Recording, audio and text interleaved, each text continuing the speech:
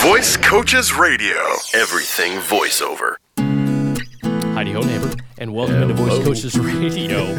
I am Josh, he is Sam, and as always, we are delighted to have you joining us here on this week's edition of Voice Coaches Radio. Sam, how are we doing? We're doing great. It's good to be back. It is. Good to be back another day. It is good to be back. It is good to be heard and seen, whatever it is. We always tell people that this is your show, not our. Well, I mean, it's our show too, but yes, well. it's your show as the listeners, and we want to discuss what you want us to discuss, and we always recommend reaching out to us, letting us know what it is you want to discuss, or if you want us to rehash or go over or clarify anything we went over, and we actually had that. So there is somebody listening other than my dad. Hey, Dad.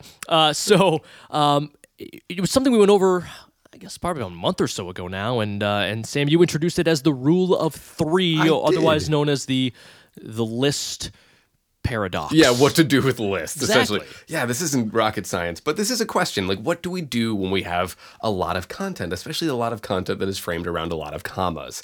So, I was talking to the owner, David, about this very topic, and he had some great thoughts on the matter, too. And he framed it this way, and I think this is very valuable. So instead of looking at a list as a list, look at it as each individual item as the end of the thought unto itself. So again, let's use my really bad example from last time, right? It was like a grocery list of I gotta go to the store and buy bread, milk, and toothpaste. I think those are the exact three that I use, if memory serves. So an interesting lunch you have there. Yeah, well, and I put some toothpaste on the sandwich. It's muy delicious. Some minty Very delightfulness. So instead of thinking about changing the pitch, what I can think about is just like, oh yeah, Josh, I got to go to the store today. I got to buy bread. I got to buy milk. And I got to buy toothpaste. But instead of saying all those other little words, I'm just thinking through what I got to buy as I'm telling it to Josh. Even though I'm reading, it's the illusion of an actual experience. It's like a magic trick. And you know what? I'm glad we kind of broached that, because we're looking at it in two ways. One is the more conceptual idea of, okay, I need to go to the store and get some bread. Oh, you know what? Yeah, no, I need to get some toothpaste also. And shoot, I always forget I got to get milk. Right? You can look at it like that. That's kind of conceptually what we're doing. Yes. On the other hand, sometimes it's just easier to be told, this is what to do. Change the pitch on them. Yep. I need Absolutely. I need milk, bread, and toothpaste. Whatever it is. Does the same idea. Exactly. So it achieves the same thing. And I guess, which is more effective? I don't know. Some people probably just want it thrown at them. Be like, do this. Okay, yeah, I'm going to do that. I mean, it's totally. like, it's the demonstrative versus the descriptive directions that we talk about, right? One is telling you this is what you're doing, and then you do it. And the other is kind of more, allowing you to discover how you want to do it, allowing you to kind of come up with that, which I think there's a lot of benefit to that. There's Absolutely. a lot of benefit to letting the talent be the talent. Don't just, you're not just copying anymore. You're coming up with it yourself. Very much make this your own. Whatever works for you. It doesn't matter how you get there, but it matters that you do something. Sure. I think that's one of the most valuable skills as a voice actor, is to come to the table with something. So we got to remember that we're making the way I've been thinking more and more about copy is like, I like to think of being a voice actor like being a magician. I know I just said that, but I think it's worth repeating, because it's this idea that it's a magic trick. Like, am I actually having a conversation with somebody? No, I'm reading words on a page, but I'm making it sound like I am. That's the illusion. Even though people might know that who are listening, they still don't feel that. And even with magicians, right? You go watch a magic act, you know that it's a trick, but you still enjoy it because it feels real. That's what we're after. Sam Booty, the master of prestidigitation. Prestidigitation. And for my next trick. See, yeah, but that's just it. Look over here. And it's funny, we talk about it with commercials. We one of the things we do, we talk about trying to figure out who we are in a particular commercial. And, when we're trying to do that, a lot of people, I'm someone who's trying to sell this product. No. Yeah, right. We don't sell anything. Right. Yes, of course, that's ultimately what we're doing. Obviously, that's what a commercial does, is it's selling. Even narratives are selling things also, but we don't make it... If the listener thinks we're selling them something, hey, not listen anymore, because I don't want to be sold. Me neither. Exactly. So we are doing that, but we're distracting them with shiny things. Yeah, look over here. Don't worry about what I'm doing. Look over here. This is the important part. But underneath that, that's exactly what you're doing. I mean, you're you're selling or whatever it is, your main goal, but you can't have that on the surface. No, you can't play that. What you're doing is you're connecting. You are creating an audible experience through a connection, through an emotion, through feeling, or through actually talking to somebody. That's what we want. So all of these things, all of these tools are in service of that very thing. I know for me, like commercial work. Commercial work is such a interesting topic because some people don't like commercials, some people don't listen to commercials. Commercials are a small part of the VO market right now, but what I love about commercials, A, it's my background, B, there's so much packed into such a small frame. Absolutely. So you get the whole storytelling experience in 15 seconds, 30 seconds. As opposed to a 12-hour audiobook, Right. which is has the intro, the beginning, the middle, and the climax, and the end. A commercial has all of that, just Really fast. Really kind of crammed into Yes. to a small space. But you're right; it allows you to kind of experience all those things in a very quick amount. It's So much. It's not easy. No. And if you can do a commercial, you can do anything else. It's kind of like lifting heavy to train for whatever your athletic endeavor is. You exercise really hard so that way when you get into the ring to do something else, you're ready to take care of it. I pick things up and put them down. I pick things up and put them down. Josh is lifting things right now, which is what you pick can't things see. up and put them down. And it's actually one of our interns right now. It's unfortunate, but that's neither here nor there. No, but I like the way you phrase that, and I think a lot of people are averse to commercials because Sure. I think one of the reasons is people don't like commercials. They don't. Save for the Super Bowl, people don't like commercials. They get in the way of what you're watching or listening to. Yep. They're annoying. Many of the commercials are, to be frank, not very well done. I think that's part of the problem. And you're like, you listen to the used car salesman on the radio. yeah. What he is, I mean, that could not be farther from what we're looking for. Right. But it's their dealership. They have their own studio. I That's mean, their style. They can Yeah. do whatever they want. But you listen to that and you're like, geez, commercials are terrible. Right. And that's kind of our idea. Like, I don't like commercials. If I could get rid of all commercials, I would. Yeah. Right? I mean, you look at like the prevalence of like DVR, that people just getting rid of commercials. That's what they want to do. And I think that kind of has seeped into our psyche that we're like, hey, were you interested in doing a commercial read? No, I don't like commercials. But I don't know about you, but I listen to a lot of podcasts right now. And one thing I find really interesting where I don't like commercials elsewhere, when I'm listening to a podcast with a voice or a persona that I really have grown to love and enjoy, if they do a commercial, I listen to it because I'm like, you know what? I trust them. And that's the idea. Good commercials are creating a bridge of trust between you and the listener. You know what's funny? I was watching a football game this past weekend, and they've started to kind of infiltrate that into the games themselves, where the actual broadcasters are now doing reads. Yep. Or I watch the World Series, go Red Sox, and Alexa, I think Alexa is one of their Amazon is one of their sponsors or whatever it is, and instead of a commercial, they're being like, hey Alexa, what is the capacity of Fenway Park, and then it would pop up in the corner or something like that. I think in the football game it was for Old Spice or something, and they're doing the read there. And I got to be honest with you, I don't like it.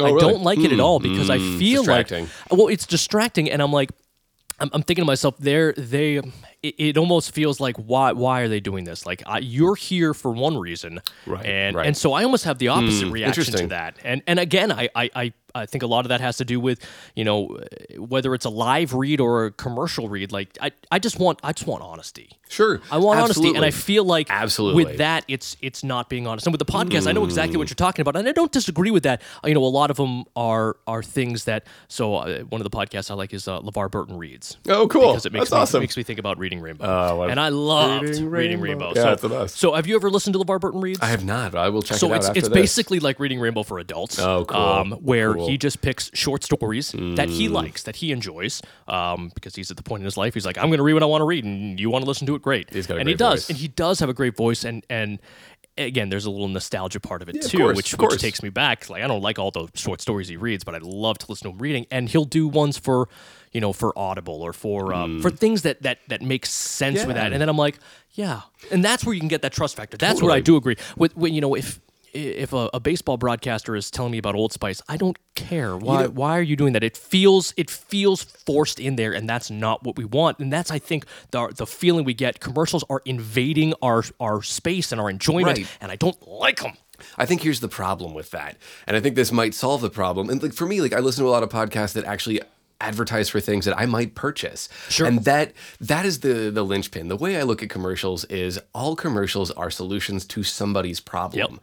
And that somebody might be me or it might not. And sometimes in a bigger network television, what ends up happening is they're trying to reach the broadest audience possible. So what ends up happening is that they actually reach no one very well. They just put their name in front of you, which is good and bad. You can make an argument for both. But why I like these podcast commercials right now is that A, it is from somebody I trust and B, enjoy, but C, really what's happening is that they are solving something that I'm looking for. Audible's a great example. Sure. Like I love Audible. Audible's a great thing that I would pay good money for because I like listening to stories. I love that experience. So if somebody's going to tell me like, hey, here's a free trial, I am happy to listen to that commercial because they're solving one of my problems. I drive a lot. I have to spend time driving. What do I do when I drive? Podcasts or books. It's great. Yeah. That solves my problem. So that's what we want to do as voice actors. We want to make it as real and personal as possible, even if we might not connect with the work. It's our job to try to find a connection in. And when you can do that, I think you can kind of shake the